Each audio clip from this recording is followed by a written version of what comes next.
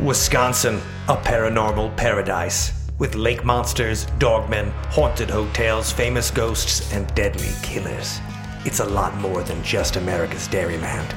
It's time for a deep dive into the weird, wonderful, and terrifying that's lying just below the surface of reality.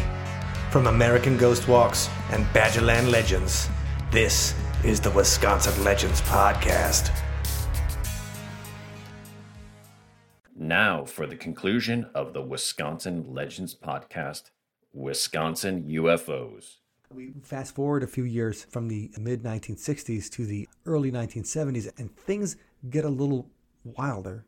Yes, if you think Simonton was crazy, this one even gets nuttier. So one of the strangest encounters in the annals of Wisconsin weird history occurred on the night of December 2nd, 1974. Polk County dairy farmer William Bosack was driving home from a farm co-op meeting at approximately 10:30 p.m. on a particularly foggy night. About a mile from his home, he spotted a cylindrical-shaped object hovering in the distance. Bosack slowed down to see if he could identify the object. Above him was an approximate 10-foot-long, 3-foot-wide structure with a brightly illuminated interior. Recalling what he experienced, Bosack stated, "I could see a figure with its arms raised above its head. It was a different kind of character than you'd see on the earth. It looked a good deal like a man, but it had a different look on its face than you'd see. It had a kind of cow-looking face. The face was hairless with a beardless chin. It was dressed in tight-fitting garments with the appearance of brown fur." It was just as scared as I was. Now, he must have had cows on the mind. It feels like it's a Far Side cartoon. It's like the cows fly in a spaceship. Yeah, it's crazy. Well, we hear about the alien abductions of dairy cows, but maybe we caught one in the act, and they were actually pulled in these cylinders. Right. They abducted dairy cows because they're looking for dates. Somebody needs a hot date with a dairy cow. The encounter was investigated by Wisconsin-based APRO. After conducting extensive interviews with Bosack and his family, they determined that he was honest and forthright with what he encountered. As for the identity of the occupant of the capsule, speculation abounds. A weird race of alien? Intergalactic cow Bigfoot? A cow sent to Bosack's farm as a time traveler? Ooh. In a strange twist of fate, William Bosack left this world exactly 22 years later on December 2nd, 1996. So the date that he saw it was December 2nd, 1974, and Mr. Bosack left this world exactly 22 years later. The cows came back to take him home. December 2nd, 1996, his space cow brethren took him home. It's absolutely absurd, but again, this is the realm of the Magonian aspect of it. Yes. This goes beyond what sounds to us like it makes sense. Exactly. It's so bizarre that it's like, how could this, or how or why would this dairy farmer, make this up? And why was it presented to him? That's really the crux of the question.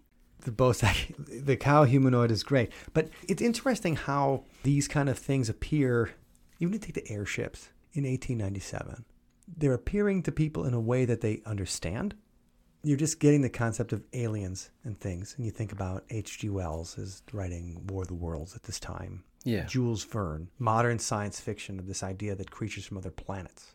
Invasion of another worldly race. Yeah. Something that you can contextualize because obviously there's a lot of war trauma that was going on. Yeah. All throughout the 18th and 19th centuries. The idea of another race of human coming over and invading isn't that much of a foreign concept. No. And then just apply that to a spacefaring. But Joe Simonton sees something he understands. Somebody that this plumber wants water for food. The aliens want water and they give him some food for it. He's divorced, living alone in this shack. An intergalactic barter. Right.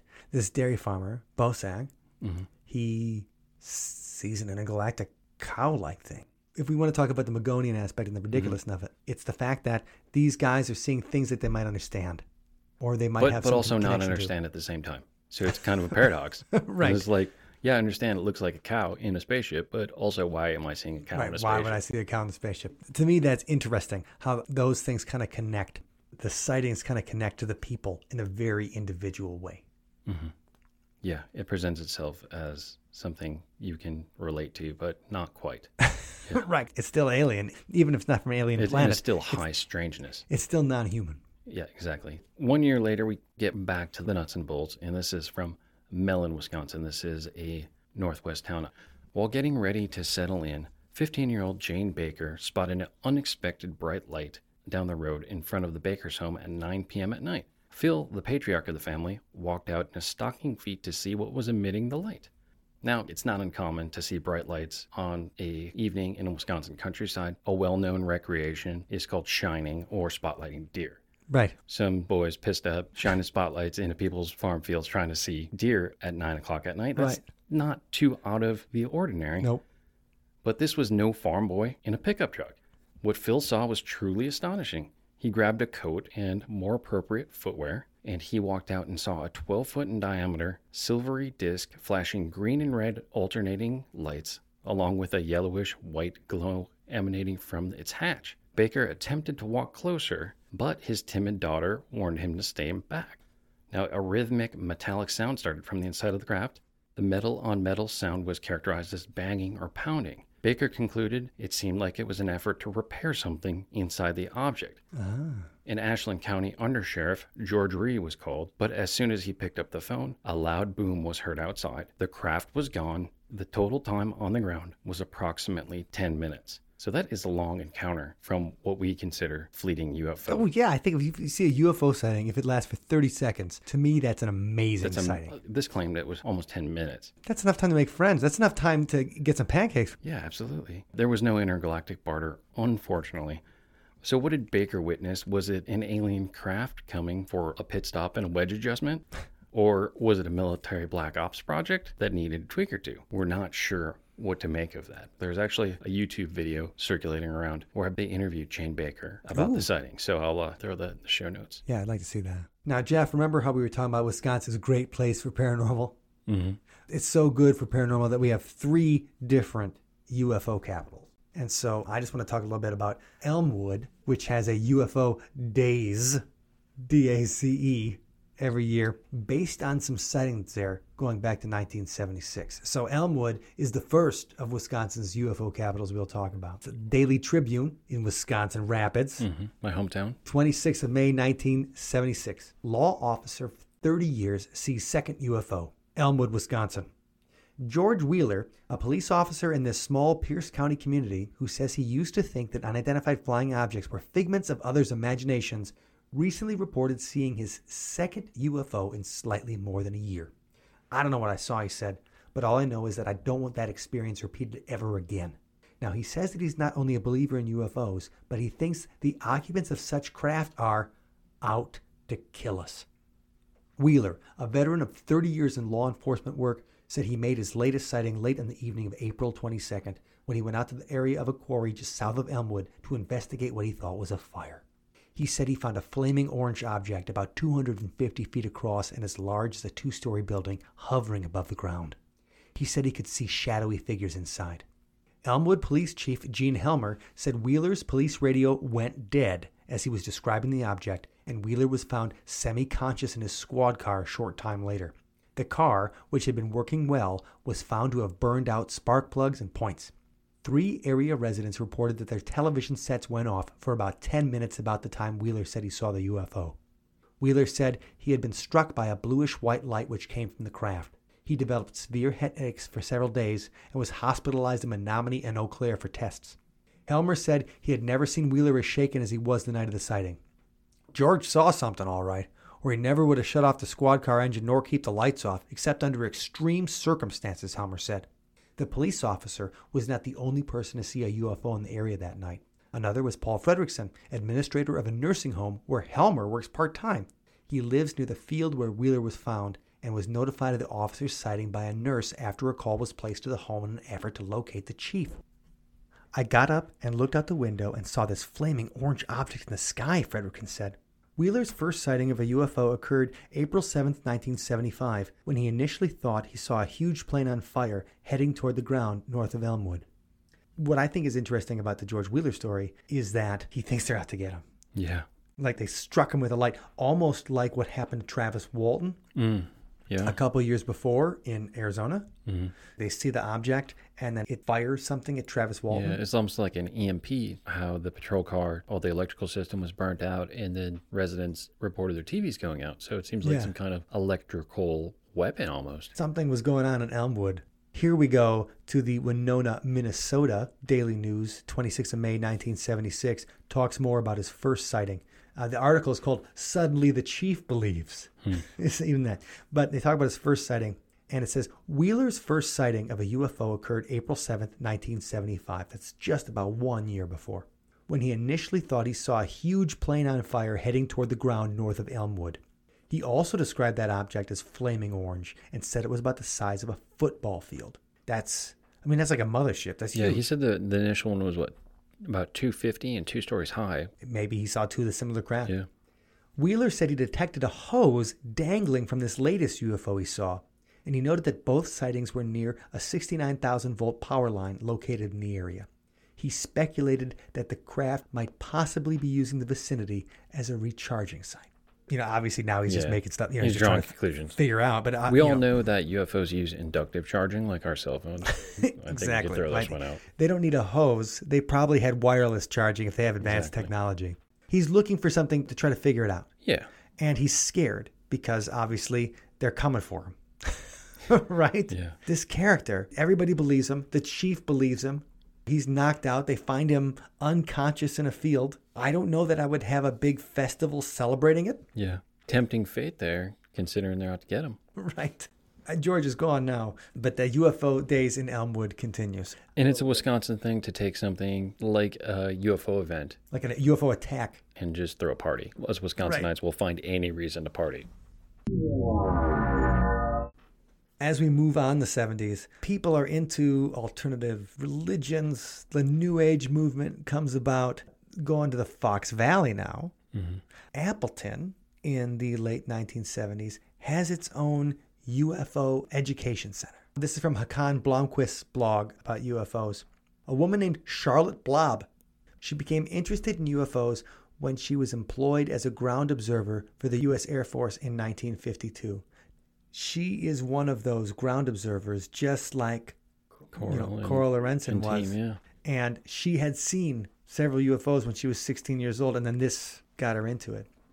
Later, she meets George Adamski, who we also mentioned before, that J. Allen Hynek and Jacques Vallée thought he was kind of a crazy man. In fact, in that same book we were talking about, The Edge of Reality, J. Allen Hynek talks about meeting George Adamski, and he's trying to talk to him about various, like how he took pictures of UFOs and the equipment and things like that, and get into the science of it. And George Adamski's just trying to sell him a UFO picture. So George Adamski and the Venusians and the Space Brothers are not super well respected, I guess, in the scientific UFO community, but it's still something really popular in the 1950s. So Charlotte Blob becomes George Adamski's secretary in 1964. He dies in 1965, but she continues on her own doing UFO research. She talks about that she has personal meetings with space people living among us on Earth. In the Daily Times Advocate, December 23rd, 1973, Charlotte told of one such contact. She was lecturing on UFOs once in a home in a remote section of Wisconsin, and only the scientists and teachers invited were given the address. As it got underway, there was a knock on the door, and two young men with golden suntans that you just don't get in a Wisconsin winter, she said, asked to come in. Believing that they were students told about the meeting by one of the professors, she let them in, and only after considerable conversation, which they carried on in an unusual accent and a sing-song tone, and after the intensity with which they followed each speaker and the information he contributed, did she begin to believe that they might be visitors from a ship. She's going around lecturing on UFOs, space people, and their cosmic philosophy. So then she decides to found this new organization based on George Adamski's original research, and it's called the UFO Education Center. It's originally based in Valley Center, California, but they have a Midwest headquarters in Appleton, Wisconsin. All right. That's headed by Miss Catherine Reed in Appleton. During the 1976 election, Jimmy Carter is running for president versus Gerald Ford, who we already talked about. Gerald Ford, he was trying to get a congressional hearing on those 1966 Michigan UFO sightings. Yeah. Jimmy Carter's running against Gerald Ford, and he stops in Appleton, Wisconsin. It's the morning of March 31st, 1976.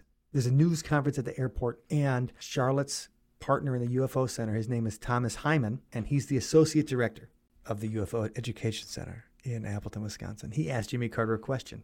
He said, as president, would you air what, quote, what's behind closed doors, unquote, today in regards to UFOs? Jimmy Carter responds, I don't know what to make of it. However, some of the sightings have been witnessed by 20 to 25 people, law enforcement officers, and everyone in the cockpit of a major airplane and so forth.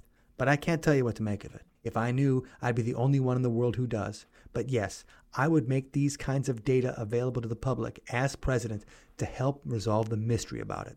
Hyman follows up, on a public basis? Carter, yes, on a public basis. Following the news conference, Jimmy Carter spoke with the questioner Thomas H. Hyman and said Hyman told him of the extensive films and evidence held by the UFO Center. Right?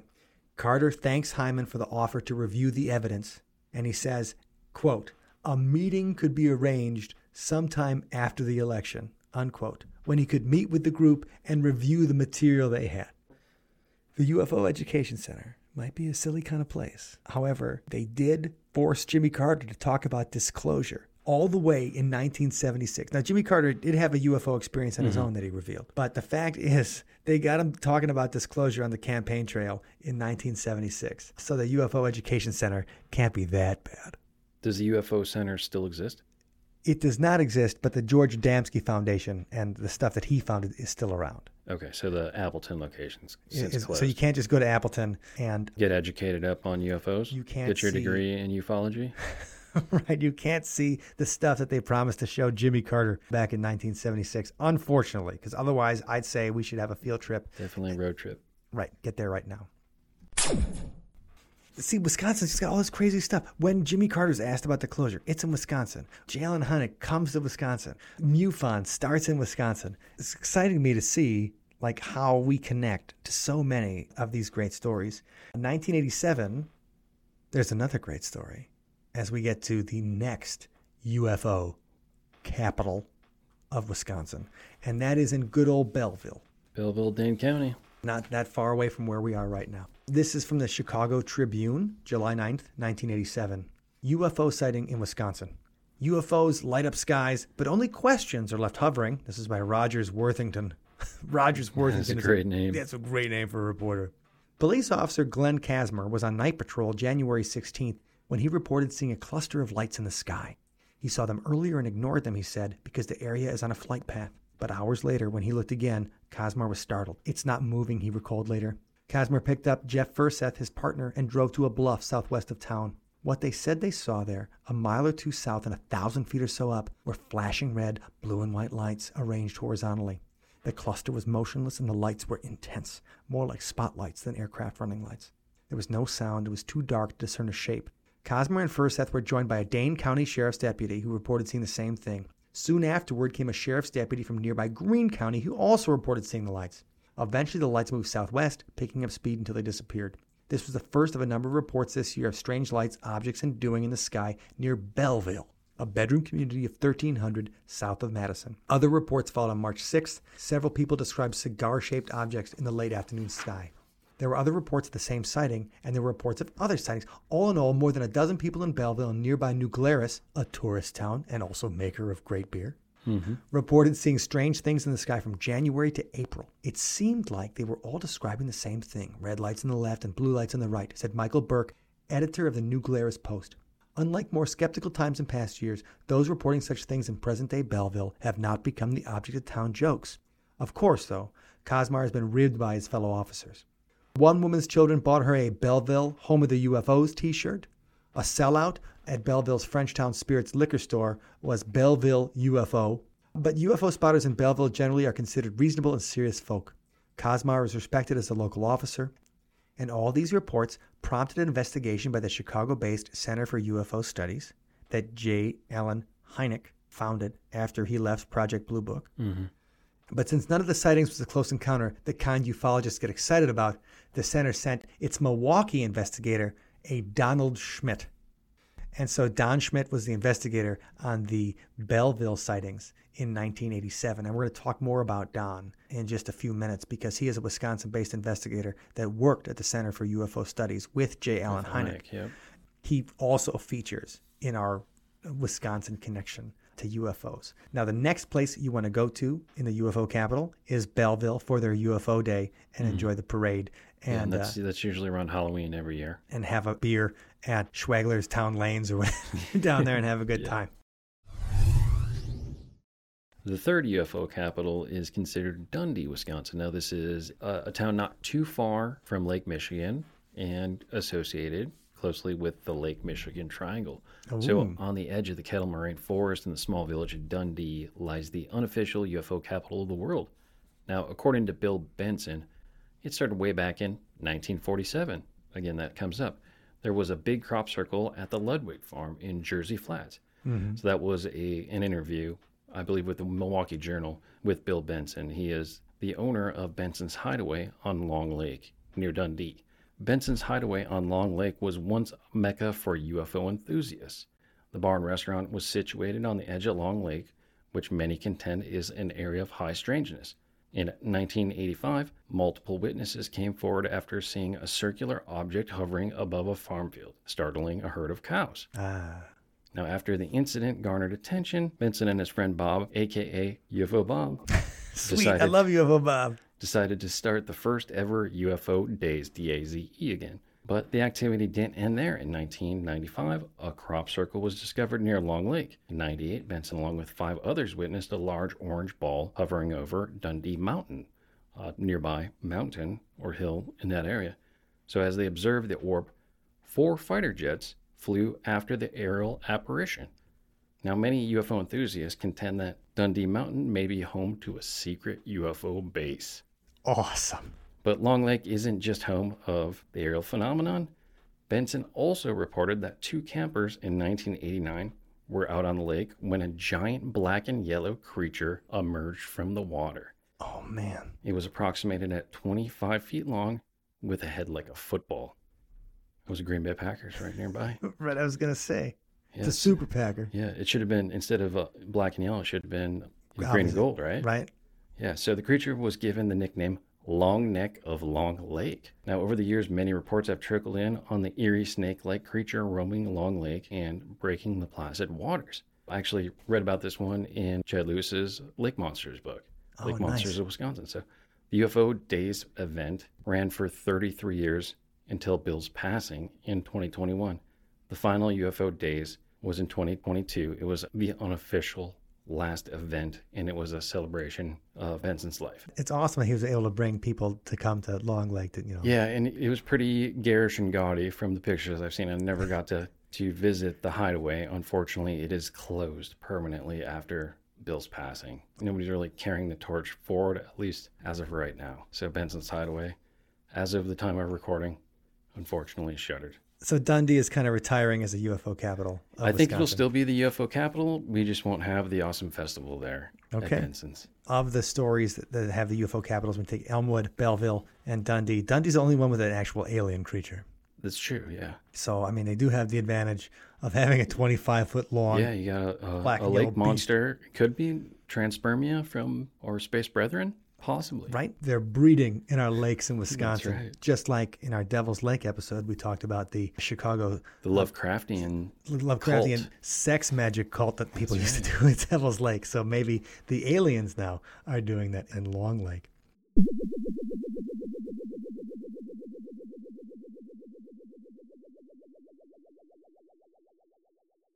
When we get to the mid-90s, it's X-Files time. Yeah. So X-Files, I think the first season dropped, 1993? September 1993. 30 years since it started in 2023 here. And so X-Files 93, 1994, though, is a movie on Showtime about Roswell. It stars Kyle MacLachlan from Twin Peaks and Dune, and it's Martin Sheen from The Dead Zone and The West Wing.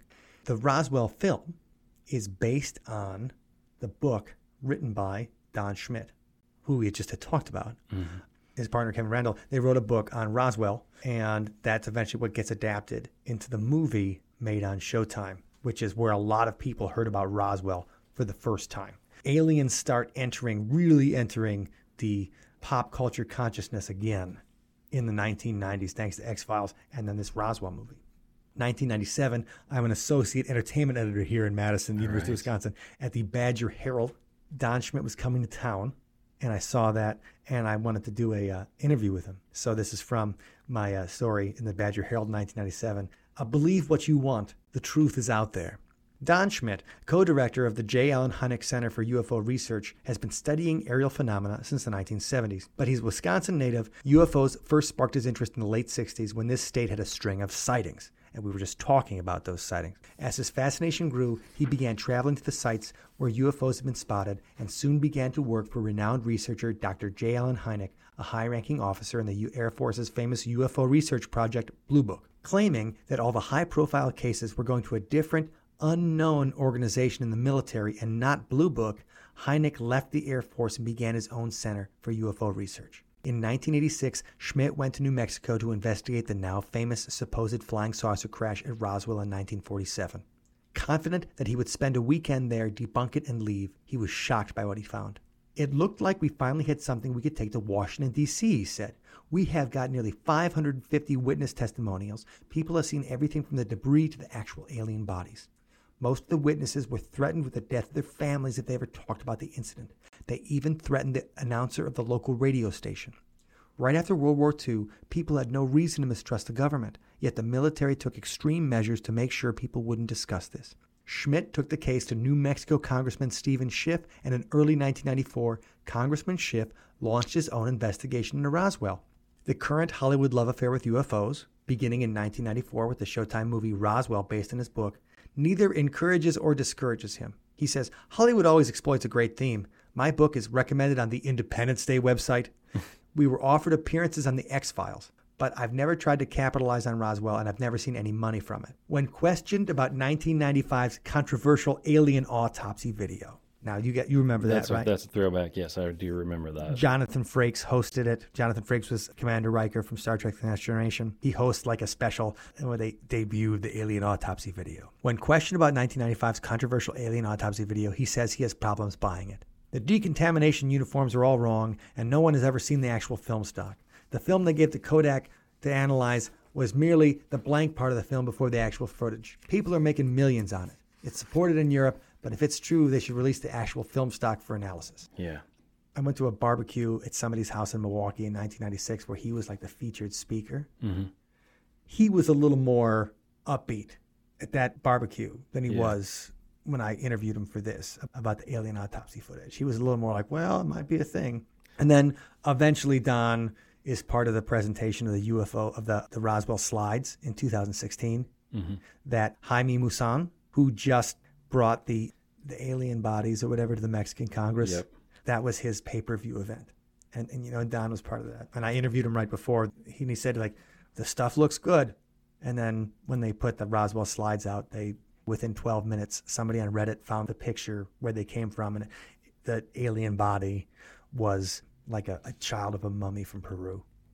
So the internet sleeves tore it apart. And just looking back at the alien autopsy footage that dropped in the mid-90s, if you watch it today, it just looks preposterous. I remember watching it for the first time, probably 1997. Finally, somebody passed around a VHS tape of it, popped it in, and we were just like, this is ridiculous. I admit, it was entertaining. I was pretty excited about it when I saw it. Yeah. I was like, oh man, what if this is real? Yeah. When Jonathan Frakes is like, upcoming alien autopsy. It's a very cheesy thing. And while Don Schmidt was part of the Roswell slides and everything, the amount of work he's put into the Roswell case and different cases and collecting witness statements and all those kind of things, he really has put in the groundwork for all those kind of things. And this is a Racine, Wisconsin-based investigator that wrote the book on Roswell that became a movie. So just more connections that it's Wisconsin guys that bring it home. Yeah, beer, cheese, and UFOs. Right. And that sounds like I need to make a T-shirt. It sounds like a T-shirt I would buy. Even though I'll make fun of Don for the Roswell slides, I respect his work very much. And I think a lot of the work he's done with collecting the stories and the interviews and trying to get all the people before they died and everything is tremendous. Yeah, and it's unfortunate, I don't know if Jaime pulled one over on him with the slides. I've got a theory about some of these UFO guys when they get involved with these kind of things is that they don't think anybody's going to believe them anyway. Mm-hmm. So you do these kind of things to make some money to go back and find the smoking gun. You're like, nobody's going to buy this until we have a body anyway. Yeah. So I need to fund whatever way I can to get back there and find the evidence that is irrefutable. if you do all this, you get all this witness research and you talk to all these people on deathbed confessions and everything. They say, like, this is the truth. This is what happened. You know, now I can tell you because I'm not afraid for my life, for my family. They go through all that and they get all these research, and then people are still like, you're full of it. I don't believe it. And they collect all this research.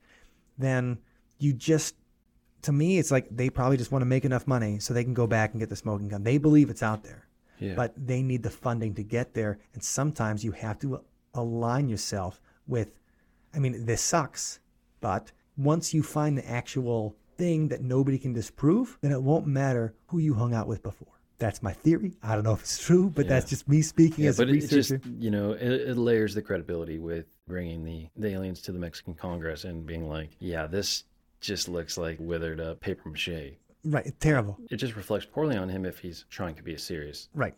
And being associated with that Roswell Slides event didn't help anybody. Exactly.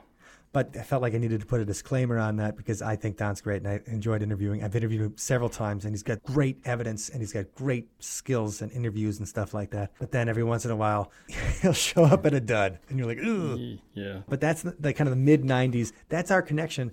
Wisconsin does have a connection to the big UFO wave of the 1990s. We were there for Roswell. As we hit in the 2000s, it seems like the 2000s in Wisconsin, we had the return of a older kind of UFO event in Mayville, right? On the morning of July 4th, 2003, retiree Arthur Rentala was sipping his morning coffee and watching as crop circles formed right before his eyes in a field across the street in Mayville, Wisconsin. He saw no visible UFO, no beams of light, nothing to indicate the presence of anything that could cause it. So magically crafting these crop circles in the field across from where he was sipping his morning coffee. Right. Now, it was an unprecedented case, the first known eyewitness to the formation of a crop circle. MUFON and paranormal investigators like Chad Lewis and Mike's sister, Allison Jornlin, actually met within that crop circle. That's great. They bumped into each other in the crop circle. That's where their friendship started, and even the U.S. military came out to investigate these crop circles right there in Mayville. You know, in a modern crop circle in Wisconsin, and also no lights, no UFO sightings, no just anything. Like a spontaneous production of a crop circle. It's just like created out of nowhere. There's aerial overhead shots of it, and compared to some I've seen, it's less significant or spectacular. It doesn't look like it has some kind of secret code. I think it's just like two circles connected by a line, but for it to happen in Mayville, Wisconsin. Pretty sweet. Now, Mike, have you ever seen a UFO? One time in Puerto Rico, I saw something that I thought might be unidentified flying object in the clouds. Like there was a cloud that just wasn't the same as the others. Okay. I mean, that might be Caribbean weather, but that was probably the closest thing I would say to have seen an unidentified flying object. Was there was something that just was. I was also, maybe it was in my head because there's an extraterrestrial highway in Puerto Rico. And so, like, we were driving on the extraterrestrial highway. So I could have had it in my head. Yeah. But it was a cloud that just was not like any of the other clouds. Okay, it looked like a lenticular cloud or one of the... It was an uncanny valley cloud. Okay. And all the rest of the clouds were fine. And that one, I was like... Just stood out. And you're like, okay. That's really weird. Yeah. So that's the closest thing I think to a UFO. The same year as actually it was a year after the Mayville crop circles. Yeah. And it was like a Tuesday night in early February, so it was cold. Right. And I pulled out of my parents' back driveway, and I looked up over at the tree line, and I saw 3 glowing orbs. They were kind of an amberish red color. Okay. And they were just above the tree line. And I looked at it, and I was like, what is that? And as soon as I saw it, it disappeared. And then it reappeared just southwest of where I saw it originally. And then it inexplicably vanished. So I got to my friend's place. I was like, guys, you will never believe what I just saw. And it was my friend and his dad sitting in the living room. And I told them about it. And they were just like, okay, Jeff, whatever. We don't believe you. They just kind of dismissed it like, okay, what are you going to do about it, right? So that was a Tuesday. And the week passed. I didn't see my friends again until the weekend. And then my other friend from that group, he's like, hey, Jeff, did I tell you that I saw a UFO the other night? And I said, okay, hold the phone, Eric. I go, Guy and Steve, do you remember on Tuesday night when I came over and I told you? Okay, Eric, go with your story. So Eric, he goes ahead and he tells the exact same story, but 2 nights later. Mine was a Tuesday. His happened on a Thursday. Interesting. And we kind of had like simpatico on that. And Yeah. ever since, we'll always bring it up every once in a while and be like, hey, remember that UFO we saw? Right, we And both saw a UFO. Wasn't that awesome? I was wise enough to log it on UFO Wisconsin. Oh, So great. it's still out there, and that's a site that Noah Voss runs. Yeah. It is very Web 1.0. I'm not sure if people still submit their UFO sightings to it, but the site is still very active. Yeah. It is out there for posterity. And From the old days when it was like from the weird, old days, yeah. weird Wisconsin, the W files, Wisconsin W UFO. Files and UFO Wisconsin were definitely, and then I think Chad Lewis had a bulletin board back then too. Yeah. To log all this. Those were the good old days before Facebook and Instagram where you can start groups. You'd have to go onto an actual bulletin board service. Right. And Post your the stuff. sightings. So those were the good old days. It's still out there. So check out UFO Wisconsin. And then Noah also produced a book called UFO Wisconsin, A Progress Report, Yeah. where he goes from early days of the balloon sightings to present day to whenever that book was published in 2000. We should have just read his book instead of doing our own research. Yeah, it's Made all out there. Well, that's great. What I really like about that is your friend sees the same thing. Yeah. That to me, now that's a story. Like that's the kind of thing, an uncanny thing, same area, two people, unrelated, see the same thing. Two nights apart, too. It wasn't like, oh, yeah, we just saw the same phenomenon. We saw the same phenomenon separated by 2 days. So sure, it might have been a real thing. It might have been a plane. It might have been a terrestrial object, even if you think it's some kind of secret military craft or something flying around that people are seeing, or a spy. Yeah, or, this was long before the days of drones. Could these have been military flares? Just southwest of Wisconsin Rapids is the Hardwood bombing range in Babcock. Would it have been some kind of military activity dropping like military flares? It seemed closer to me than Babcock's quite a ways away, but I can't rule it out. But that's why it's unidentified, at least to me. But the fact that somebody else saw it, that's the thing. Like, then it's not a trick in the eye. Then it's not in your head. Then it's like somebody else saw the same thing. Yeah. Okay, now it's something.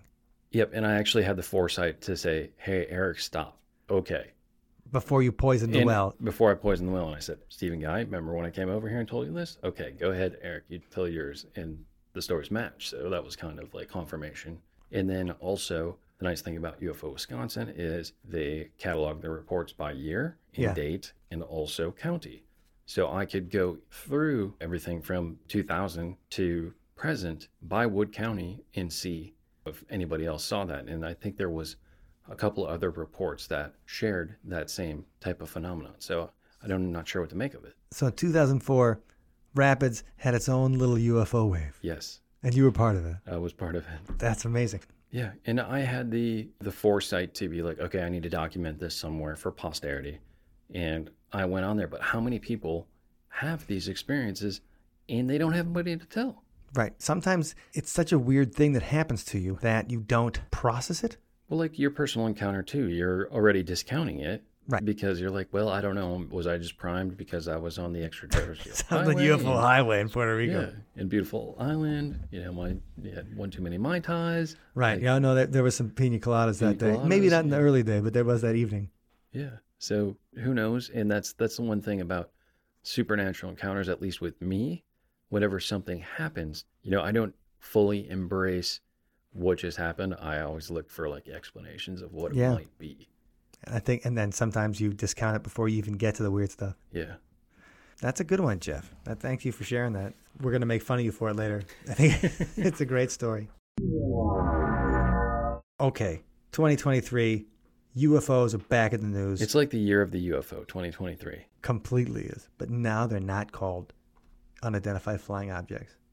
They're unidentified aerial phenomena. I hate it. Absolutely hate it. And I refuse to use the government-issued terminology for this phenomenon, because I agree. This has been very much a citizen movement, UFOs, all of the research, and then the government comes along and we're going to call them unidentified aerial phenomenon. Right. And it's just like, shut up, they're UFOs, get on with it.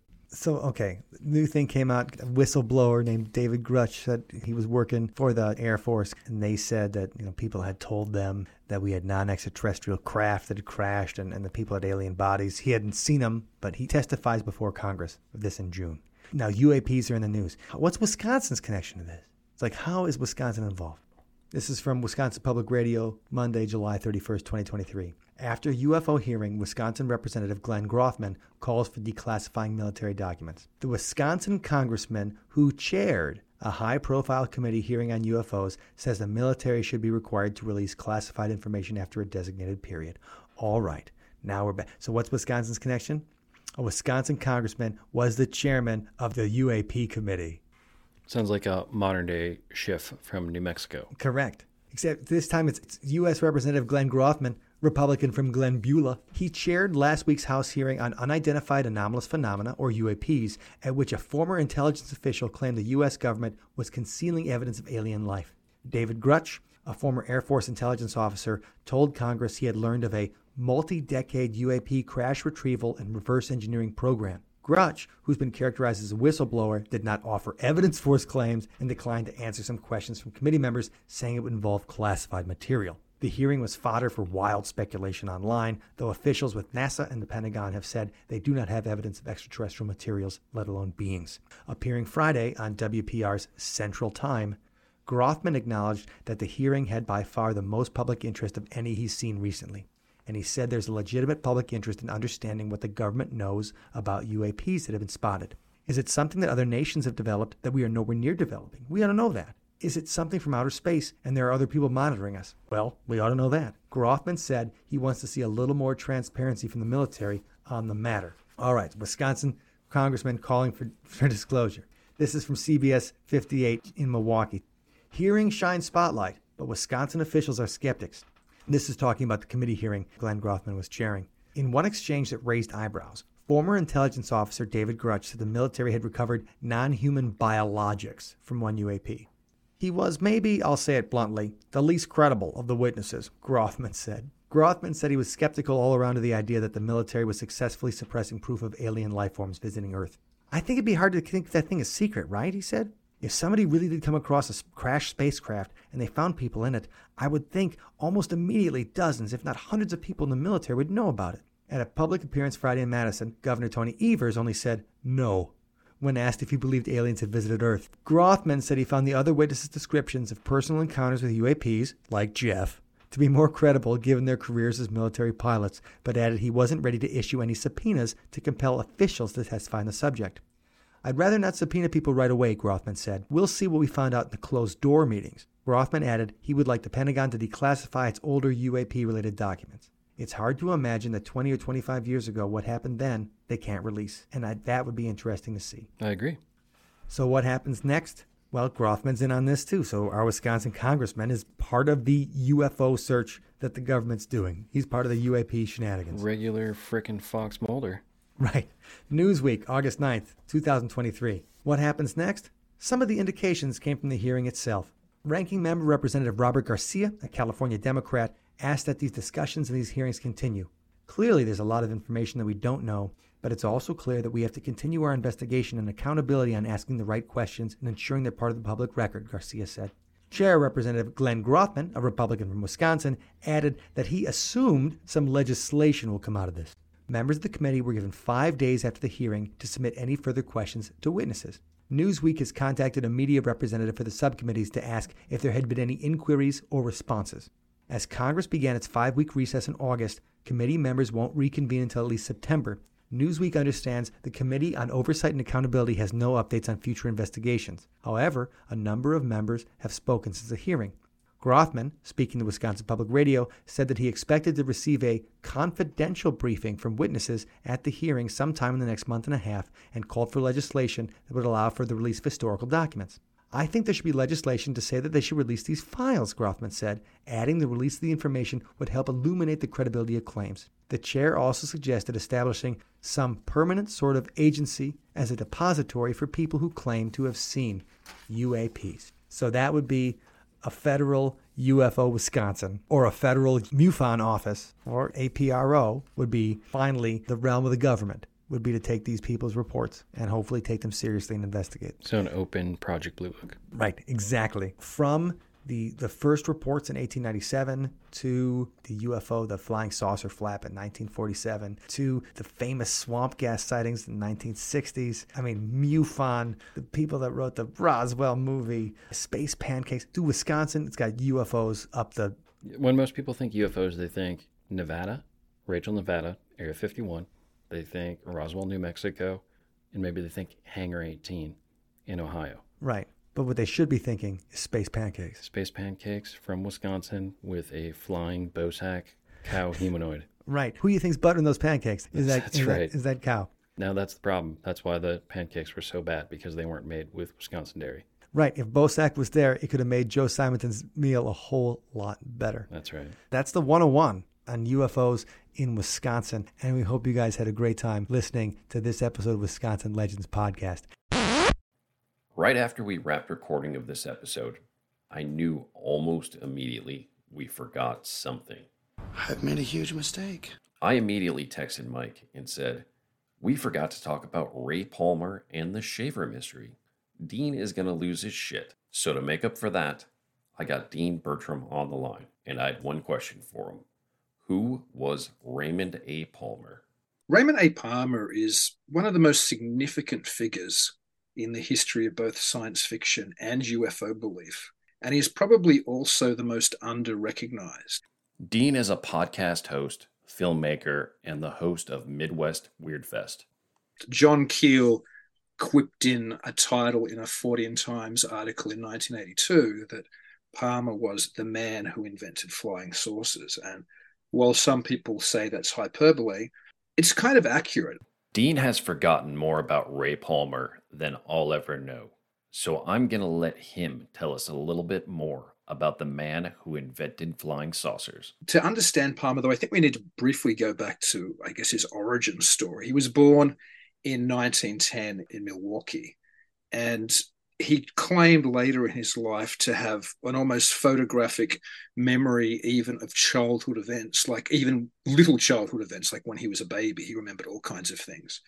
But the most intriguing was he remembered his grandmother lifting him up to a window where he said, as a newborn baby essentially, he could remember seeing Halley's Comet. Now, the problem with this story, which Palmer himself recognized in his autobiography, Martian Diary, is that Halley's Comet had already passed out of the sight of human vision by the time that he was born, but he insisted at the same time that he'd seen it. So there's this wonderful contradiction of Palmer remembering an event, yet also recognizing that it couldn't have been possible, but being able to almost ignore those contradictions and bring that event together as a genuine origin story. And so that says a lot about the way that Palmer throughout his life was able to use his incredible imagination as well as his tenacity, which we'll get to in a minute, to promulgate stories and ideas and theories which really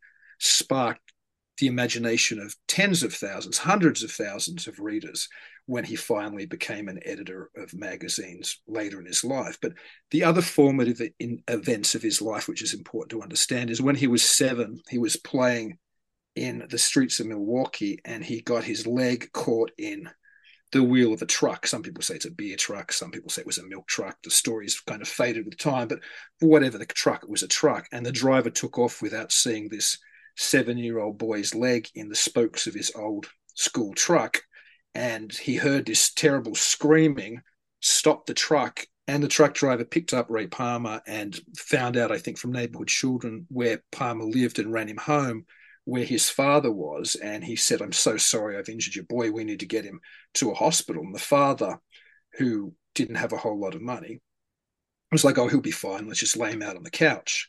Now, that was the beginning of a long train of events, which would lead to Ray Palmer ultimately growing not a whole lot taller than 4 feet. Again, there's various, people say various heights. It's always under 5. Some say it was just on 4. Certainly, the injury left him very small in stature, and he also was left with a hunchback.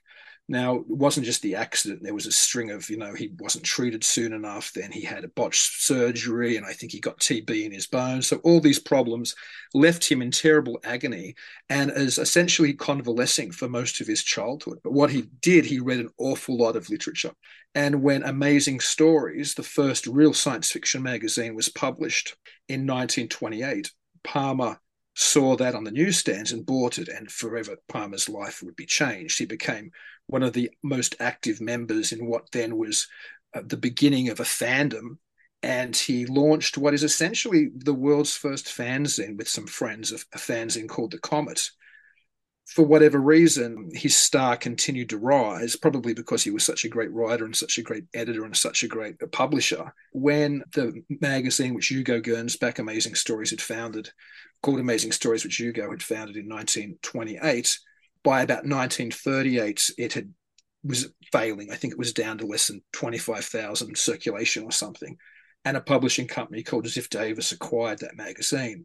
And somebody recognizing Palmer's contribution, both as a science fiction writer, because he'd already been published in a number of the pulps by this time, as well as his ability to edit and organize various science fiction fandom groups and fanzines, pretty much appointed him out of the blue to edit this revamped magazine.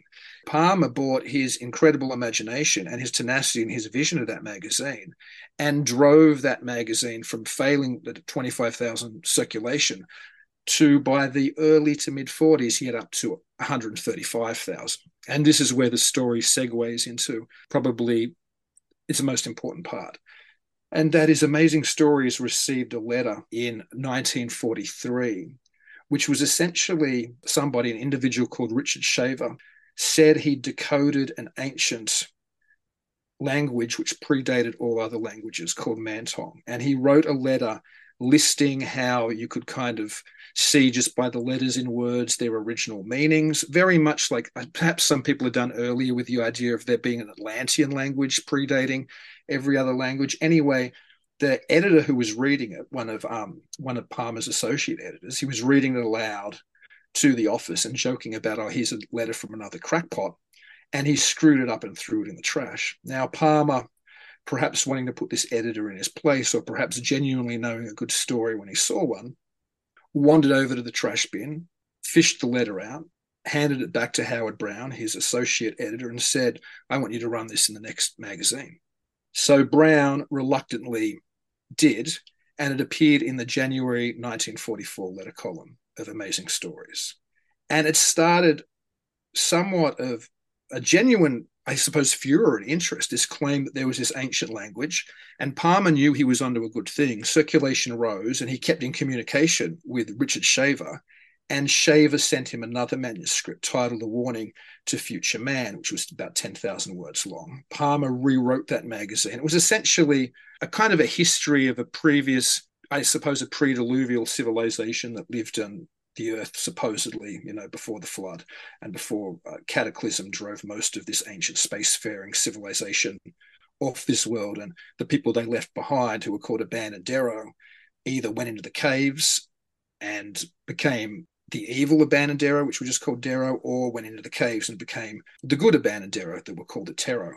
And I suppose the people left on the surface ultimately became us, mankind. Anyway, Palmer turned that into more than rather than just kind of a pseudo-history thesis, he turned it into a science fiction action movie, or action story rather, called I Remember Lemuria, which was then ran in the March 1945 issue of Amazing. And the circulation just exploded. Amazing went to 180,000. Palmer had already got it up to 135,000 before that. And by the height of the Shaver mystery, it had reached about 250,000, according to Ray Palmer. Now, the Shaver mystery was ran by Palmer as based on true experiences, which Richard Shaver said he had had in the caves or in the caverns with these ancient races who still lived beneath the surface of the earth with incredible mind control technology and the ability to beam thoughts into people's heads and the ability to torture people from afar, as well as sometimes kidnap humans and take them into the caves. They also had very advanced spacefaring technology, as well as ships which essentially predated flying saucers. which later both Palmer and Shaver would say when Kenneth Arnold has his first sighting in June 24, 1947, that what he saw were ships from the caverns. So in the lead up to the very first flying saucer witness, again, Kenneth Arnold, Palmer and Shaver had laid much of the groundwork for the idea of advanced spacefaring alien beings who abducted people and had all of this incredible technology. And Palmer had began introducing as well into the pages of what was initially a science fiction magazine, a whole lot of Fortean content. He himself would write and say, we expect to be visited by people from other worlds shortly. He would refer to the writings of Charles Fort regularly. He had a number of Forteans writing for him, including Vincent Gaddis, who it's significant to mention the June 1947 issue of Amazing Stories, which was on the newsstands when Kenneth Arnold had his first famous flying saucer encounter. Vincent Gaddis had written an article in that issue, which was also called the All Shaver issue. Every single story and article in it had something to do with the Shaver mystery. But in Vincent Gaddis's article called Visitors from the Void, it essentially talked about historical flying saucer reports and encounters, the month that the term flying saucers was coined, but had not yet been coined. So if Kenneth Arnold had picked up that issue off the newsstands, he already would have read much about how flying saucer belief would manifest in the years following his sighting. Now, Kenneth Arnold becomes part of the Shaver and Palmer story as well. Part of John Keel's thesis that Palmer was the man who invented flying saucers essentially says that flying saucers appeared to what would have been little more than a silly season kind of newspaper phenomenon, as big as it was. But it took somebody to continue to perpetuate that story and to continue beating the drum. And that person was Ray Palmer. So Ray Palmer, who I mentioned, both he and Shaver were not surprisingly very impressed when all of a sudden these strange things they'd been talking about seemed to appear in the skies of America. So Palmer reaches out to Kenneth Arnold, and he buys his original story. So we get the most comprehensive version of Arnold's story written in the first issue of Fate magazine, which Ray Palmer launches with Curtis Fuller in 1948. And it's the cover story. And then he runs other stories from Arnold in the years to come. And Fate is essentially the first magazine which deals with the type of things which Palmer was already dealing with in some issue, his letter column, in other words, paranormal experiences from beyond. That became the hallmark of Fate magazine. He also employs Kenneth Arnold to go and investigate essentially the Proto-Roswell crash, which happened at Maury Island in Puget Sound in Washington State. So Palmer wanted to know more about it. So he employed Kenneth Arnold, who at that time was America's #1 flying saucer personality, to go and investigate that event. And that event leads to us acquiring more of what today is traditional UFO belief. So men in black, government cover-ups, UFO crashes, all of this stuff first really is popularized by Ray Palmer and Kenneth Arnold in that account.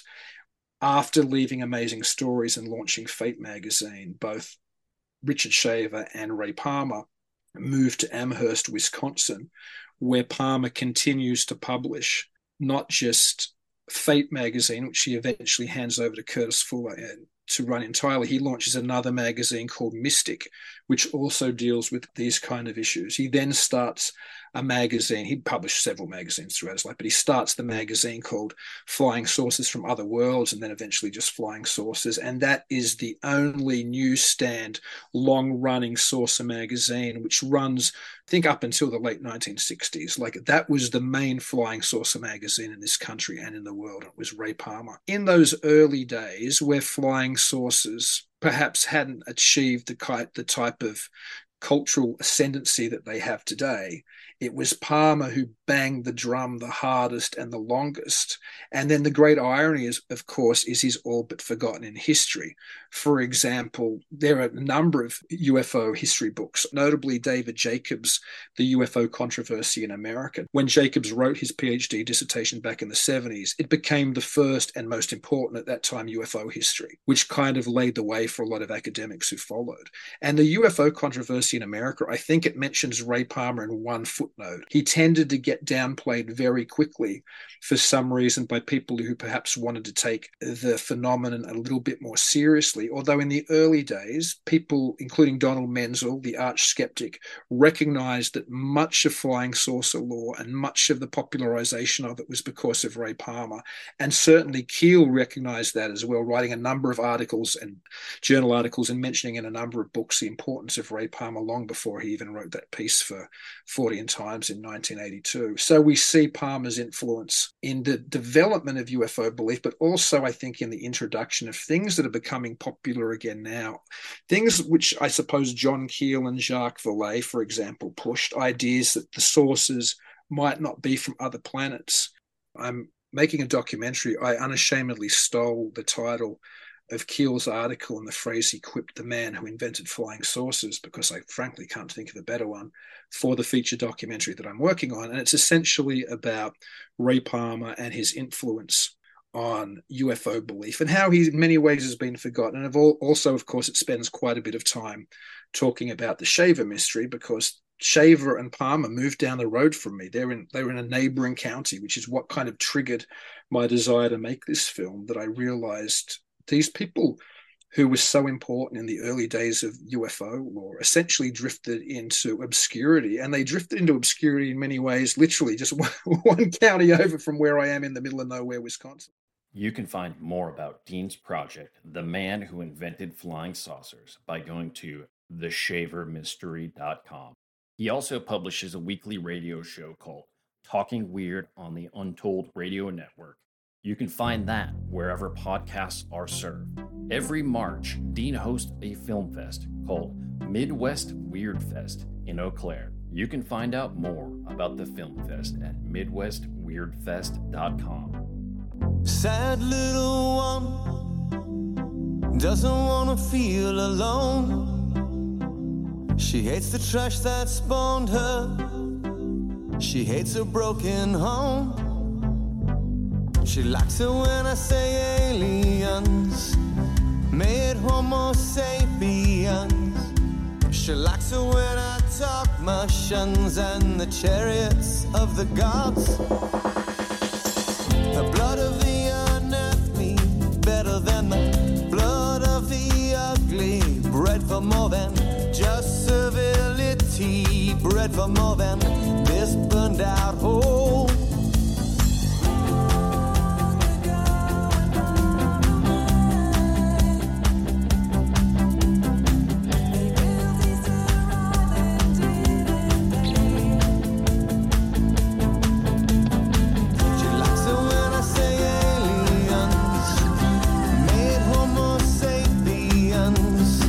She likes it when I talk Martians and the chariots of the gods.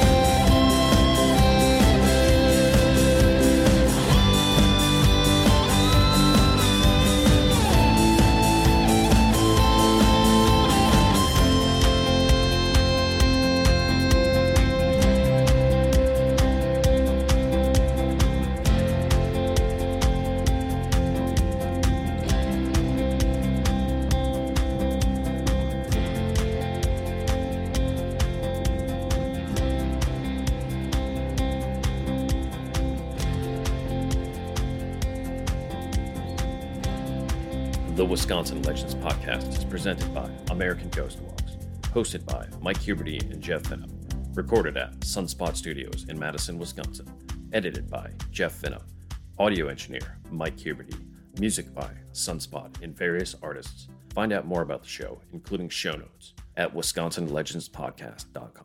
Follow the guys at American Ghost Walks and Badgerland Legends on Instagram and Facebook. We'll see you next time.